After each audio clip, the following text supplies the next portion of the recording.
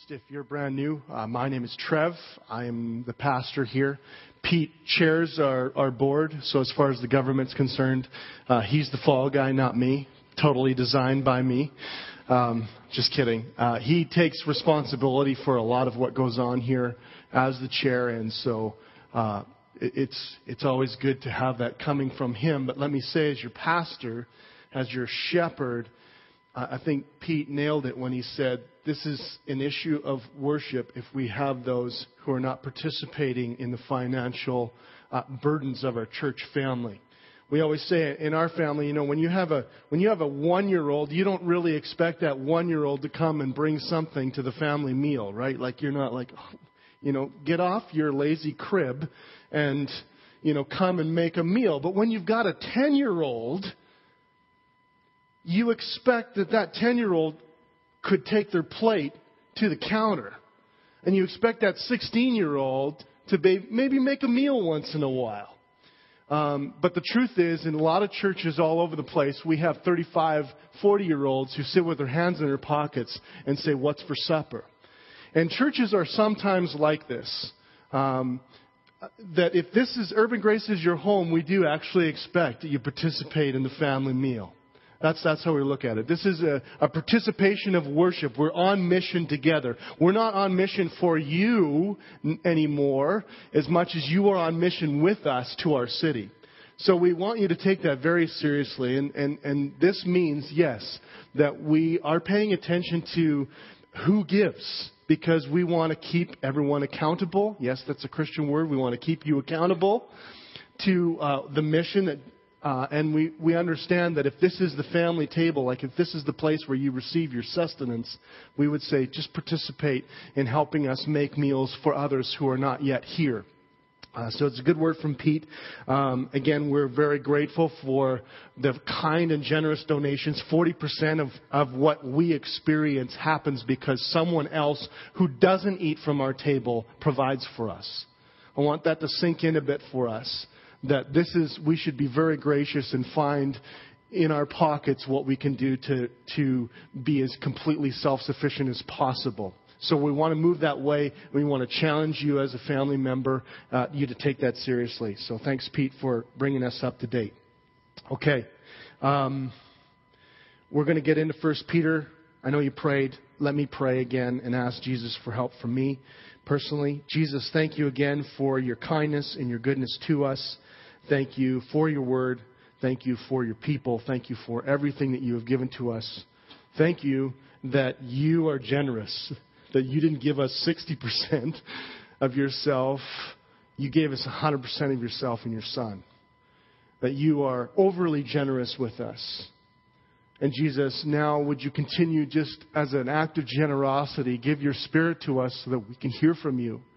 I've prepared words to say, Jesus, but I cannot bring the power of your Spirit with those words. Only you can. And so I'm asking that you would do this as an act of generosity and grace toward us, Jesus, knowing full well we don't deserve it. I don't deserve it. So help me to say what you want me to say. Help me to say it well. Help me to say it in a way that is understandable for everyone here this morning, Jesus. In your awesome name I pray. Amen. Amen. Well, if you're new, even if you're not new, we're still in a series called Tested. And this series is based upon the book of 1 Peter that is written specifically to a group of people in kind of the early, about 2,000 years ago, to a number of people whom the author has likely never met. But there are a lot of similarities that he would have with them. One of the things that he writes to a people who are suffering for their faith. I've said this a number of times. They're probably getting killed for their faith, and they're certainly getting persecuted. They're getting executed and persecuted for their faith, very likely. And so this presents a number of challenges, because what happens when we get persecuted or when we get tested, we find out what's actually in our hearts. We find out whether or not that faith really exists. Every week I've kind of brought in some sort of an illustration as to kind of testing. Well, I'm a big Stampeders fan. I love football. I like local football. Okay, I'm a CFL guy. And one of the things I heard on the radio when some of the players or the coach, I can't remember who, was being interviewed, they asked him about the Stampeders, the team I cheer for. Some of you don't know that there is a football team in our town. There is. They're good this year. Okay, they're winning a lot of games, and they've almost wrapped up home field advantage. But it's easy when you've wrapped up home field advantage and the games left over don't change your status and standings. There's a chance that you just kind of coast in. And so what coaches don't like is if you just kind of coast into the playoffs. What they really like is as you're going into the playoffs, you face a series of what? Tests. You play a tough team. You come from behind. You play without all your players. Those kind of things. And the coaches will actually say when the games in the last couple of weeks are really strenuous, they say this: it's good now that we are being tested for the playoffs. And this is exactly the kind of people that First Peter is written to. They're written to people who maybe at some point have been challenged and have thought about giving up on their faith. And Peter says, no, wait a second here. I want you to understand something very clearly. These tests are not God's way of making fun of you. They're God's way of helping you to understand what's really in your heart. Some of us often think tests are God's big joke so He can make fun of us. Or tests are so that God can find out what's in our hearts. Actually, I believe that God knows what's in our hearts. He gives us tests so we can find out what's in our hearts. Now, many times, we're startled by what's in our hearts. Anyone ever thought you had more money in your bank account? You went online, you were startled at what was actually there, and then you're like, whoa, wait a second. And then you're like, oh, it's just bill payments and someone spent money, right? Like, it startles us sometimes, our faith. We feel like we have this great faith. We go to this great church and we lose a job or a girlfriend or a friend or something happens to us and suddenly we're devastated and we realize we actually had nothing there. Our faith account was in the red. Or is it the black? I don't know. I'm not the finance guy. I'm glad you explained Q1 and Q2. I thought you were talking about football quarters for a second there. But this is actually what Peter is talking to. And so we're in a similar situation in my mind. You know, it's funny. I've described going through this series as kind of walking through the mud. Ever walk through the mud in the spring and you're just kind of like, you walk like this because you're scared if you take big steps that your rubber boots will stick in the mud? That's how it's felt going through this series. I don't think this is an accident. I don't think it just happened that our church faces a series of tests within our church as we're going through the series on testing. I think Jesus says, this is a great time for me to explain what's actually happening to you. We're even finding this organizationally. We're facing a number of tests that are challenging a lot of things about us. I think this is a good word for us. And our text this morning is so full of these images, I'm going to have a hard time finishing before 4 o'clock this afternoon. So if you're new, hopefully you have supper plans, but forget about dinner plans. Okay, I'm going to read it for you. That's a joke. You can laugh at that. 1 Peter chapter 2, verses 1 to 12. If you don't have a Bible this morning, would you put up your hand and one of the ushers will grab a Bible for you? We're actually down on Bibles. So if that's your only Bible, keep it. But if it's not, kindly return it so someone next week who's forgetful can use it. So 1 Peter chapter 2, verses 1 to 12. And this is what it says. So put away all malice and all deceit and hypocrisy and envy and all slander. Like newborn infants, long for the pure spiritual milk, that by it you may grow up into salvation, if indeed you have tasted that the Lord is good. As you come to Him, a living stone rejected by men, but in the sight of God chosen and precious, you yourselves, like living stones, are being built up as a spiritual house to be a holy priesthood, to offer spiritual sacrifices acceptable to God through Jesus Christ. For it stands in Scripture, behold, I am laying in Zion a stone, a cornerstone, chosen and precious, and whoever believes in Him will not be put to shame. So the honor is for you who believe, but for those who do not believe, the stone that the builders rejected has actually become the cornerstone. And a stone of stumbling and a rock of offense. They stumble because they disobey the word as they were destined to do. But you are a chosen race, a royal priesthood, a holy nation, a people for his own possession, that you may proclaim the excellencies of him who called you out of darkness into his marvelous light. Once you were not a people, but now you are God's people. Once you had not received mercy, but now you have received mercy. Beloved, I urge you as sojourners and exiles. Sojourners are like landed immigrants, and exiles to abstain from the passions of the flesh, which wage war against your soul. Keep your conduct among the Gentiles honorable, so that when they speak against you as evildoers, they may see your good deeds and glorify God on the day of visitation. That's a good word for us. One of my favorite passages in all of Scripture. So full of great images, and one of the things that initially some commentators and some scholars actually put the first couple of verses back with chapter 1. And so in some ways we have to kind of take a careful look at chapter 1, and we have to always find out what the therefore is there for, right? We said that last week, but this is we have to find out what these scriptures are there for. Because Peter has said, okay, this is what you believe. This is who Jesus is. We talk about Jesus. Jesus is the cornerstone. He is everything to us. Everything that we say hinges on what we believe about Jesus. We don't just want to generally say God. We want to say Jesus. Jesus claimed to be God. Jesus claimed to pay the price of our sin with His sacrifice. Jesus claimed to rise again from the dead, and He did rise again from the dead. That's what we believe. That's what it means to be a Christian. It's not possible to be a Christian if you do not believe that Jesus was God, and that you do not believe that He rose again from the dead, and that you do not believe that He paid the price for your sin. You can follow Christian morals, but you can't be a Christian unless you believe that. And Peter says, once you believe that, this makes a difference on how you live. You can't believe that and act however you want. Actually, when Jesus saves you from your sin, He also saves you to His mission. In a similar way that He came on mission to this world, He came from heaven, became man, was God, became man. We become Christians, are on mission for Him. And Peter says it makes a difference to your conduct. So therefore, in chapter 2, verse 1, he says, so put away all malice and deceit and hypocrisy and envy and all slander. Because what happens is, when we become Christians, we say, yes, I believe that. I believe that about Jesus Christ. But then we get called to follow a certain kind of conduct, and it tests out our passion for Jesus. Have you noticed that?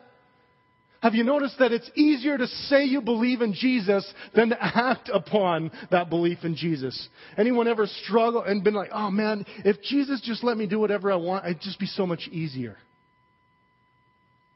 But Peter says, basically in 2:1, that believing this will test your passion for Him. And so he uses these phrases of put off and kind of put on. Okay? Put off and put on. And one of the ways we know that we are Christians is when our passion is tested, we know if we're willing to put things off for the sake of Jesus Christ. That's one of the ways that Jesus tests us and our passion for Him. Is He says, okay, you believe in me? Now, put off this. Graphically, He says, put off these kind of clothes. Last month, my little brother and I, he took me to one of the tallest mountains in the Rocky Mountains here. And he had me go up one of these tall mountains. And I've always wanted to climb a really tall mountain. It's been on my list for a long, long time. But I noticed that the further up I climbed in the mountain, the more it tested my passion to get to the top of the mountain. Right? As I'm climbing, every kind of 20 minutes, it's kind of like, okay, do you really want to go higher? And I did. But I noticed that as I continued to climb, I noticed that it continued to strengthen my passion for getting to the top. And so this is what happens. These things are natural within us. We have to fight them. We have to Peter would say we wage war against these things. But as the more you follow Jesus, the more it wages war inside your heart. And the more you have to deliberately put off things that are not in line with what Jesus is and His character. But Peter is saying if we love Jesus, we would put these things off. What do we put off? Well, he says we put off malice. We put off malice. I don't know if you guys use the word malice a lot. Probably not at work. You're like, oh man, that person's malicious. We use that for software, right? A malicious software is what? Software that looks to destroy. Right? That's what malicious software is. But some of us are actually really malicious in the way that we act in our communities. We're looking for the negative things. Right? We're looking for all of the little chinks in someone else's armor. We're looking for ways that we can criticize them. I don't know about you, but sometimes I feel like I have the spiritual gift of criticism. That I am unbelievably accurate in my ability to criticize somebody's wardrobe. Like, it's awesome. I am amazing at it. I can do it at the drop of a hat. That's within me. And you know what Peter says? Put that off. Maliciousness is hoping for the worst in someone. Have you ever done that at work? Where you just don't like this person, something they've done, and you just, I just hope the boss comes in when they're doing that. Right? This happens all the time when you're driving. Right? You're late somewhere, you're just speeding like crazy, but then, you're hoping that the cops aren't at the side of the road stopping you. But then when someone else is late and they're screaming by you, what do you hope for? Oh, I hope there's a cop waiting and catches that person. That's maliciousness. That's malice in our hearts. We hope someone else gets caught, we just don't hope we get caught. See, it's in you, it's fighting, it's waging war in you, and you're going to have to deliberately see it and put it off. What else? Deceit. It's doing things with ulterior motives. I know nobody struggles with this stuff in this room. You ever done something with an ulterior motive? Oh, that was really nice of you to do. This happens all the time between spouses. Thanks for doing the dishes. What do you want? Right? Thanks for cleaning up. Thanks for coming home on time. What is it that you're looking for? It's doing things not with a pure motive, but with ulterior motives. That's manipulation. That's control. That's actually something that God does not do. All of these things are stuff that God does not do. Also, these are particularly community destroying. If you look closely at them, they just beat at community. They destroy community. If everyone in our city groups acted malicious, deceitful, hypocritical, and envious, we would have no city groups. They would be destroyed in no time. So he says, put off ulterior motives. Here's a phrase that we use now in modern culture. Put off passive aggressiveness. Ooh, it cuts deep, doesn't it? Passive aggressiveness. What's passive aggressive? Saying things, being really manipulative, not saying it strongly to someone's face, but saying it strongly behind someone's back. Surprise, this destroys community. Anyone ever dealt with someone who's passive aggressive? What do they like to deal with? Tough to be in community with those people, isn't it? Thirdly, hypocrisy. Put off hypocrisy. Here's what this means. Don't pretend to be good. This is deep stuff. Don't pretend to be good. Some of you come here every Sunday pretending to be good. I'll let you in on a little secret. We know you're not good. We're assuming that. That's why the gospel is such good news. Is it's for people who are broken, not for people who have everything together. So if you respond with every single time, I'm doing great, we know better. That's not true. It's not saying you have to be good all the time or that you can't be good sometimes. It's just saying don't pretend to be good when you're really not. It doesn't actually help community. Do you know I have lost friendships over this? A friend of mine, I got so sick and tired of every time I called him up and I said, "How are you doing?" "I'm doing amazing." I was like, seriously, you can't possibly do amazing every time I call. I lost a friendship over it because I was like, that's not even true. There's no way. It's hypocrisy is what it is. When you're doing good, tell somebody. But if you're not doing good, ask for some help. This builds community. Hypocrisy drives community away. You actually isolate yourself from community when you continually. So what do you have to do? Because Jesus is your identity, because Jesus is the one who tells you your real stature in life, you don't have to be good. See how the gospel actually helps you to put off hypocrisy. Fourthly, envy. Envy. Whoa. Anyone ever struggled with envy? I wish I had that kind of marriage. I wish I had a marriage. I wish I had a boyfriend. I wish I had a girlfriend. I wish I had a job. I wish I had money.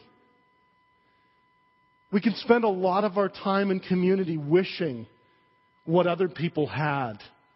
What does Peter say? Put that off. God's not envious. Jesus is the least bit envious. Put that off. Well, what do we put on? Okay? What do we put on?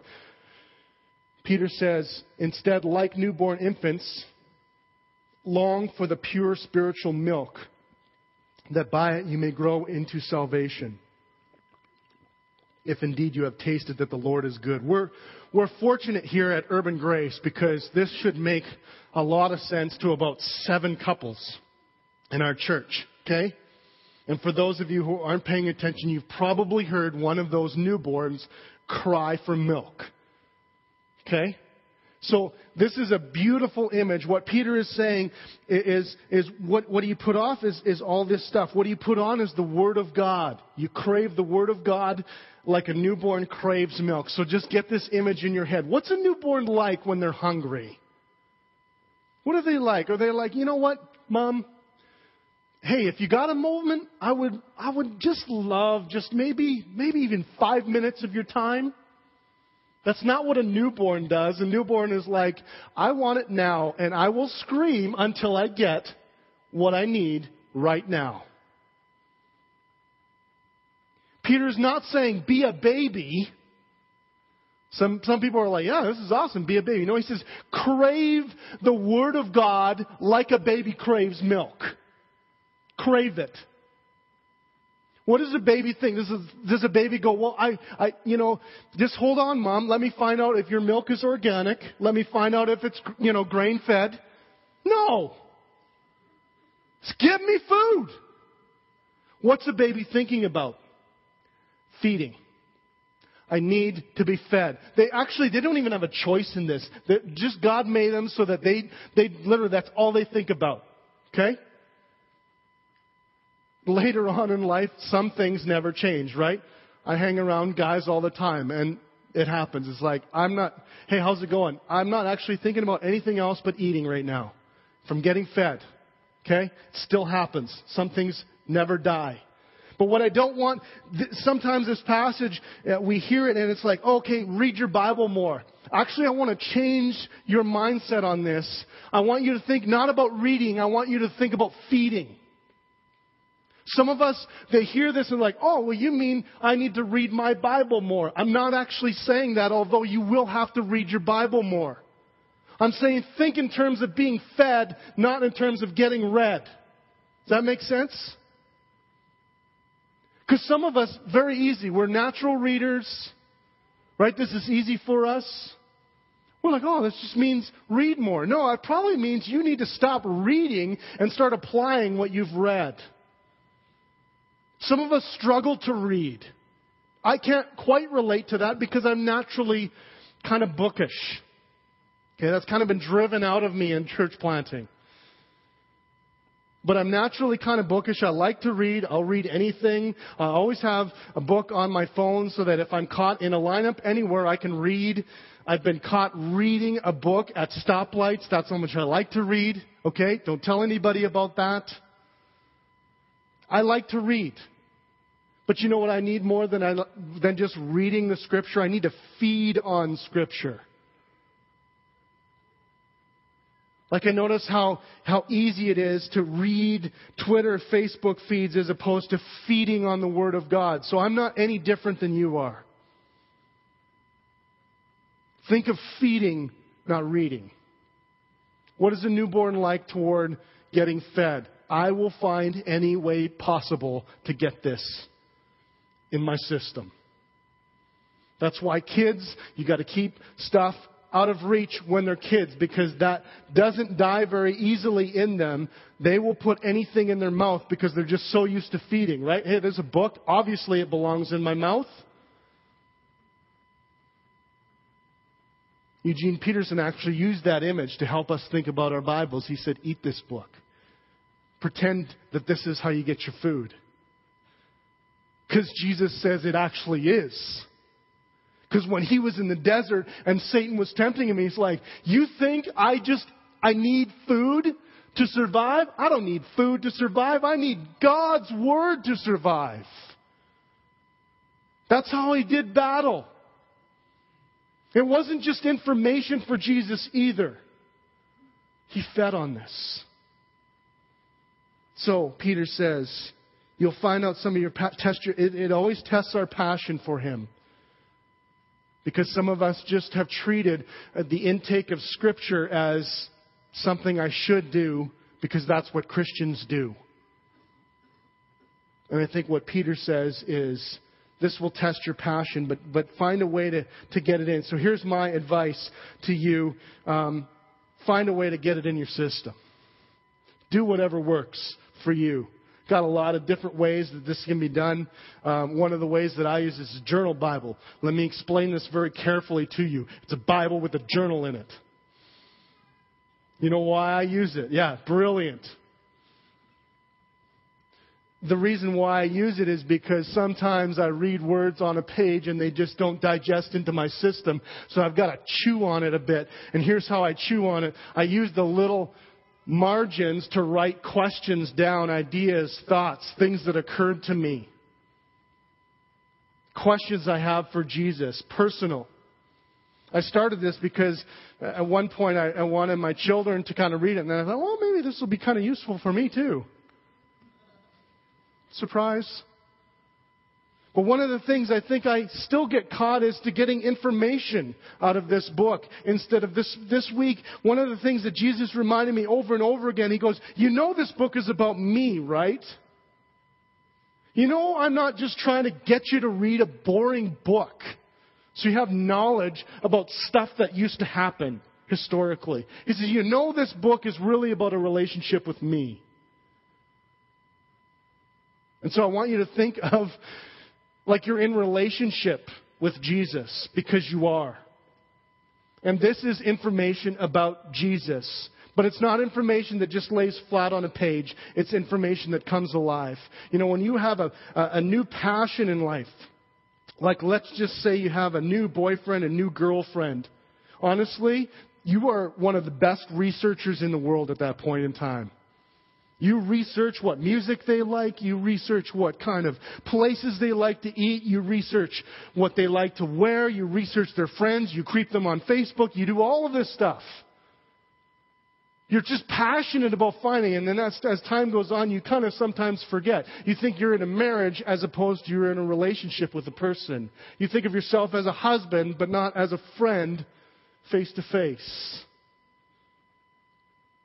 Don't forget that you're feeding a relationship, not brain cells. Okay. It'll test your passion. So then Peter moves on. And we're going to go a little bit faster, hopefully, through these. But Peter talks about a tested Savior. He says, as you come to Him, And he describes very richly for us who Jesus is. He says he's a living stone rejected by men, but in the sight of God, chosen and precious. You yourselves, like living stones, are being built up into a spiritual house. Now, this is cool imagery. And if you read and have fed on Scripture, you will have some of these images actually in your mind. This is why this kind of stuff can be very valuable. Is that this idea of spiritual house and building with stones is actually very valuable in the Old Testament. Because for a long, long time, the presence of God only existed in particular places. First, it starts out like in the Garden of Eden. It's a particular place. The presence of God just isn't the same outside of the garden.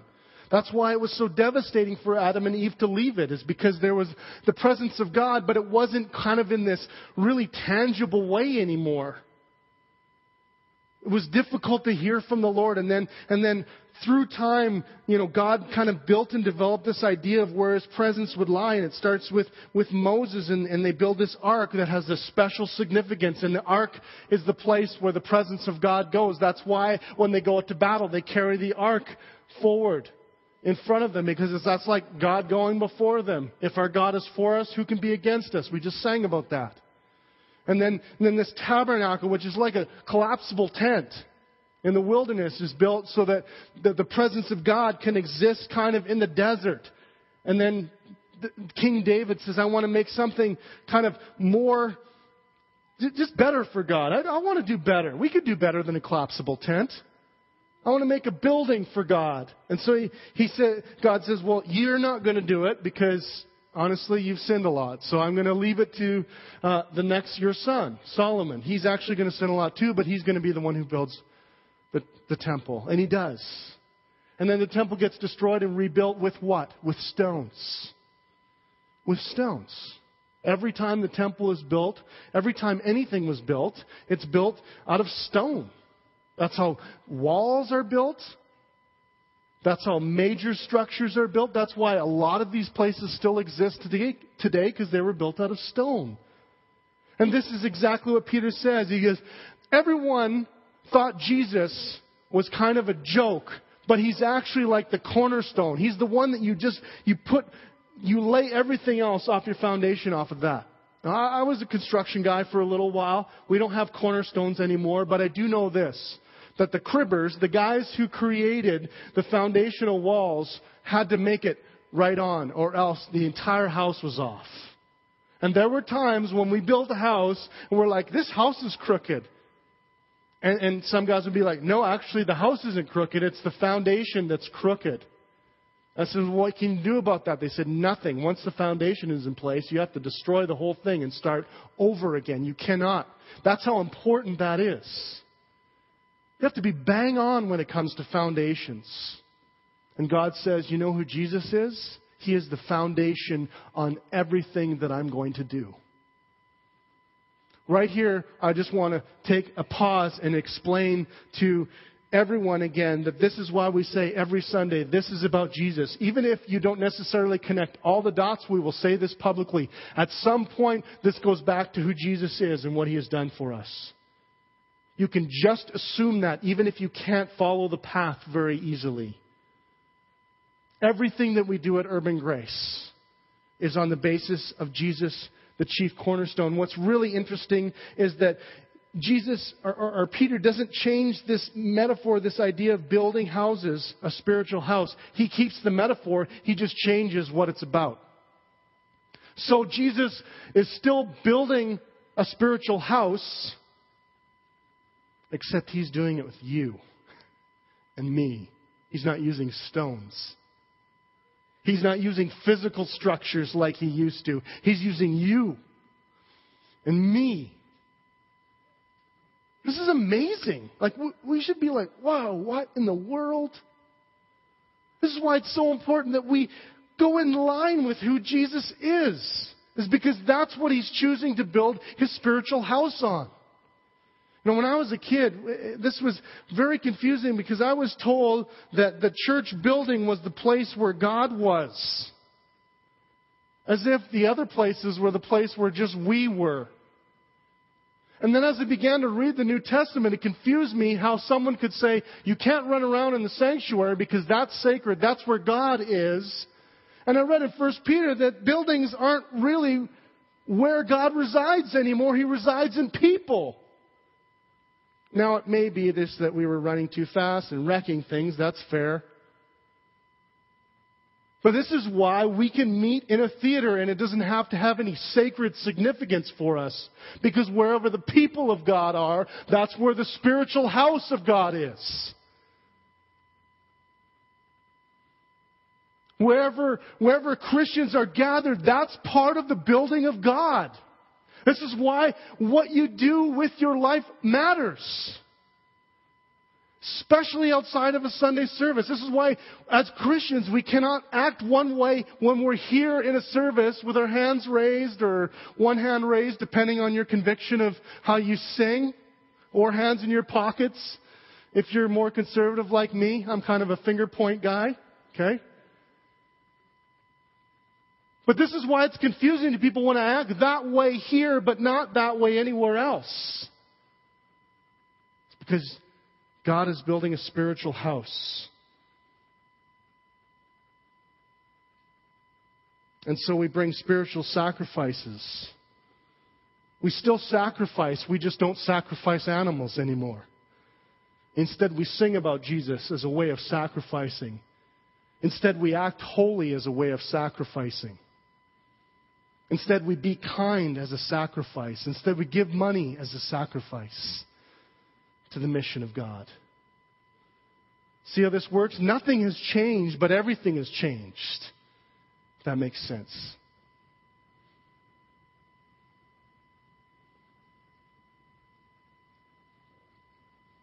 And so we need to carefully think about how we as living stones are being built up. Because we as living stones rest on the chief cornerstone, Jesus Christ.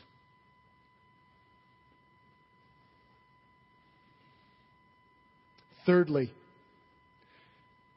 Peter goes into this great imagery that again roots itself deep in the entire story of God. And this is what he said, but you are a chosen race, a royal priesthood, a holy nation, a people for his own possession, that you may proclaim the excellencies of him who called you out of darkness and into this marvelous light. So he said, this is what stones do. Okay, this is how stones kind of build up the church. And so I've kind of taken them down one by one. So first of all, he says we are a chosen race.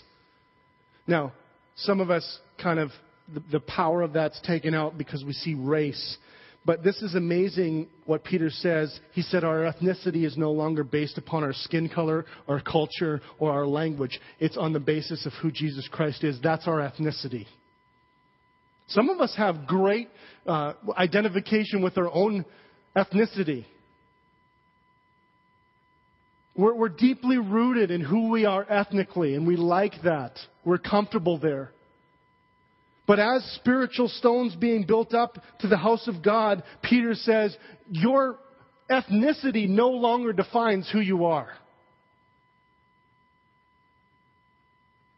Jesus defines who you are. Your ethnicity is now you love Jesus and follow him on a part of his kingdom. You know, it's interesting when you look at our city that's really diverse ethnically. You see certain activities, certain ways people act that are on the basis of their ethnicity. Right? You don't realize how racist you can even think sometimes until the way you do things ethnically clashes with the way someone else does things ethnically. And sometimes you just think that your way of doing things ethnically is the right way and everyone else is backwards. And just like we have certain things that we do because on the basis of our ethnicity, Peter says, you act certain ways based upon the ethnicity you have in Jesus Christ. We are a chosen race. He's speaking to people that are Jews and speaking to people that are Gentiles, and typically those two have not got along very well. You don't have to look very far back in history to find that. He said, secondly, here's what you are. You are a royal priesthood. Now, I want to take some time here again as we kind of hit the back nine of what we're talking about here this Sunday. We are a royal priesthood. I've often wondered what the deal is with royalty, right? Like, isn't it amazing? Like, the royal family in England has a baby, and it's just like news. It's big news. I'm not sure how it impacts us. I'm not trying to be critical here. I'm just saying, it seems like we're really far removed from that. But what's amazing is we still have this penchant for, like, royalty. What do they do? And people are like, what do they do? They're royalty. They don't need to do anything. Yeah, that's probably why I get confused. What do they do? They're the queen. They're the king. They're the prince.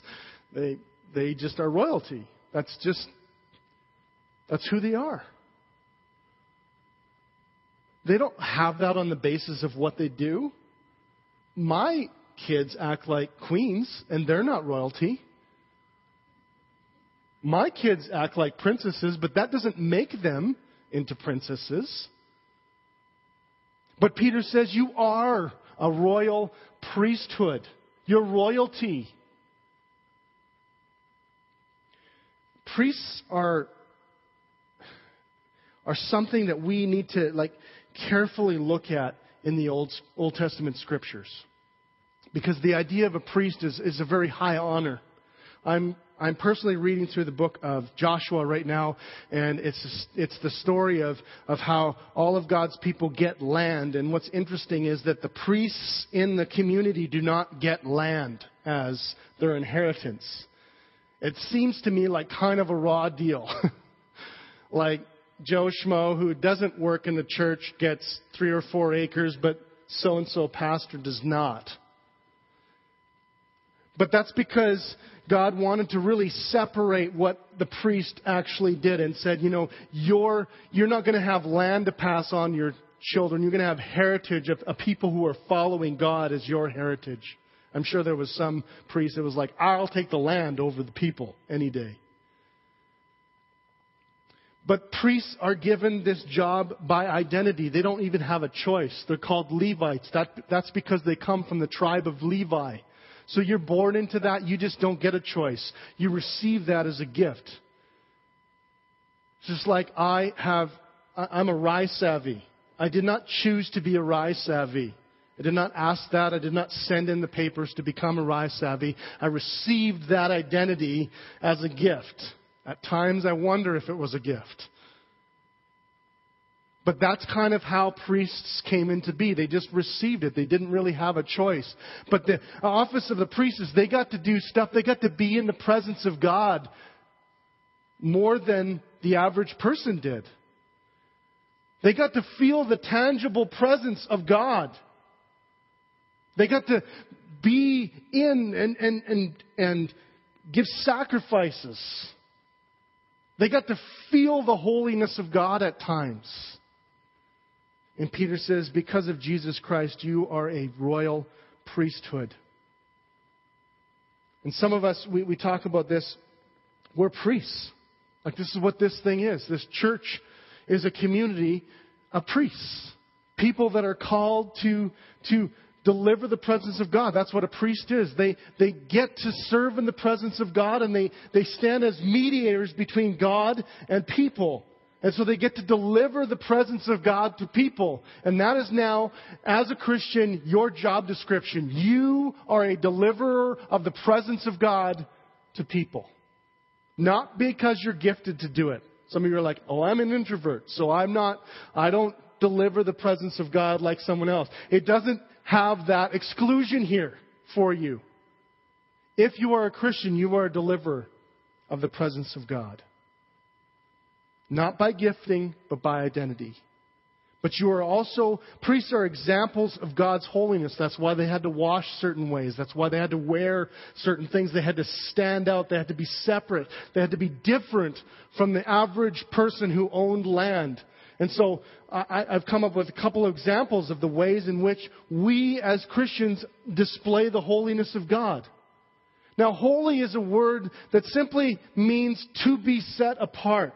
But some of us have it in our minds that the holiness that's talked about is moral rightness or moral wrongness. And that's not the only way we display God's holiness. Yes, as Christians, when we believe in Jesus Christ, we are called to put off deceit, put off lying. Why?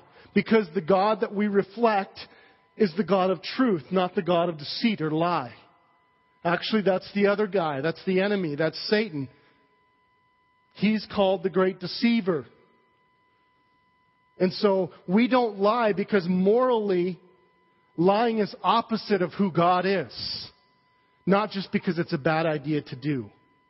I want to get this out of your mind, all these little sins of holiness, like I don't do this, and I don't do this, and I do this. I'm saying, think of it as your holiness is a direct reflection of the chief cornerstone, Jesus Christ. He doesn't lie. He's truth, so I don't lie. You'll have to put this off. That's an example of, I think, moral holiness. Also, I love, not because love is just a good moral thing to do, but because God is love. That's why I love. But I think there's also character holiness on things and issues that aren't necessarily morally right or wrong. They're kind of in the middle, like money. Some of you think money is morally wrong. It's not. It's not morally wrong. It's the love of money that's the root of all evil, not money. Many people misquote that often. Have you ever been quoted that? Money is the root of all evil. That's actually not what the Scripture says. It's the love of money that is roots of all kinds of evil. That's what the Scripture says.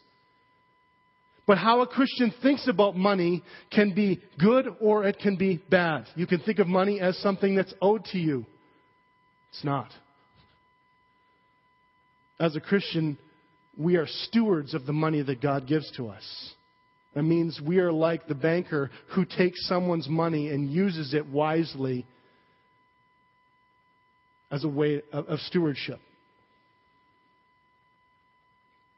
But then there's this idea of character holiness, which is simply things that are not morally right or wrong. And here's one thing that's kind of coming out for us as Urban Gracers that I really stress because I think it's something that's been badly neglected in the church: creativity. I think we can be holy about the way we think of creativity. And here's why I say that. Because creativity is something that's actually rooted in the character of God. Did you know, for those of you, some of you who are creative types, you get excited about this. Did you know that God is the creator? Did you know that you like to be creative because you are built in the image of God and He likes to create things? Did you know that's why you like creating things? Did you know that Pinterest is so popular now because in your DNA you like to create new things? Not because you like to be cool, although some of you can use it for that. And here's the difference. We can express God's holiness in our creativity through saying, I'm not creative to get attention and get on Pinterest. I'm not creative just to show how cool I am or how awesome I am. I am creative because I am born in the image of God, my Creator. And so we encourage our bands, be creative. Isn't it too bad that for too long, churches have expressed the holiness of God and creativity by being horrible creators? Like, how many of you have experienced like bad Christian something? Isn't it too bad that the one place on earth that actually has a reason to be creative is sometimes the least creative place on the planet? And I feel we have an opportunity to express God's holiness here. And here's how I want you to use it. When someone says, wow, that's really creative, you can now use that as a way to talk about your God and say, I'm so glad you asked. Because I'm creative because I worship the Creator. And when He made me, He was really creative. And all I'm doing is reflecting that so I can point and glorify Him. And now you're set apart from the average person. Did you know that? By doing that, you set yourself apart from the rest of society that now says creativity is for people outside of the church. It says creativity is something that just people that don't love Jesus do. No. Something that people that love Jesus should be able to do. Because we are reflectors, we are priests who are called to speak about God's holiness that way. Thirdly, we are a holy nation. Won't spend any time on that. He doesn't say we should try to be a holy nation. He just says we are. You're set apart. You're different. Fourthly, we are proclaimers. See that? So that you may proclaim the excellencies of Him who called you out of darkness into the marvelous light. Isn't that awesome? That you're a chosen race. Your ethnicity is in Jesus Christ. Who you are. You're a priest called to proclaim God's holiness. You are holy, you are set apart, and you are proclaimers of that. That's what you are as a Christian. That's not what you aspire to be, that's what you are. You have been given this. And the question really is, for you and I, not will you be that, but what kind of proclaimer will you be? What kind of holiness? What kind of priesthood will you reflect? You don't have a choice in being a proclaimer. The question is, what kind of proclaimer will you be? So this verse describes that we proclaim like people who have moved from darkness to light. You know, we don't talk much about sharing our faith here because I don't simply want to on Sunday morning say, you guys should really share your faith more. I just don't believe we need that kind of talk. What we need are people who share what Jesus has done in their life more. When we talk about being on mission and proclaiming and sharing, the gospel, some people are like, well, what do I say? Here's what you say. What has Jesus done in your life? I think you need to think less of what you should say to people who do not yet believe about Jesus, and you should just talk more about what Jesus has done for you. That is sharing your faith. I used to always get this all the time. Well, I'm not really good at evangelism. I can't really do it because I don't know what to say. And I said, so Jesus has done nothing in your life? Well, no, He's saved me. Tell them that. Say that. What do you say to someone who doesn't yet know Jesus? Tell them what He's done in your life. Some of you say, well, that will get me in trouble. Yeah, now you're starting to understand why Peter says you will face trials when you begin to do this. You will be tested as you proclaim the excellencies of Him. You will be tested as you attempt to live out who you are. You will be tested as you become priests who proclaim God's holiness and creativity. Sometimes you'll get laughed at. We should be grateful for that because in some places they get killed for that. All we're going to get is a couple of laughs, maybe lose a couple of jobs. And so, as I said, when we believe in Jesus and we act upon that, we will find that our passion for Jesus will be consistently tested so that we can find out what's in our own hearts. And so a lot of information here this morning. I'm not trying to overload you with information. It's just such a rich text. But as I close, that's simply the last part of it. Just says, beloved, I urge you as sojourners and exiles. Just know that if you're called to be part of this holy nation, to be part of this priesthood, that you are being called to a side of battle. Peter doesn't shy away from it. He says it will wage war against your soul. You have to get this in your head that this is not going to be easy. Living out your life, living out your holiness, living out your identity in Jesus does not mean that your life suddenly gets easier. Many times, most times, it means your life actually gets more difficult. But Peter says you can expect that. I urge you not to be sojourners and exiles. He said, I urge you as sojourners and exiles. So imagine you're in a country where you have the credentials to be there. Some of you have traveled overseas. I've never traveled overseas. But you have the credentials to be there. You have the right passport. You're allowed into the country, and yet you feel so out of the culture. You feel like, I do not belong in this kind of culture. And Peter says, yeah, as a Christian, you're going to feel this. You're going to feel like, I don't belong here. And Peter says, because you don't. You belong in heaven.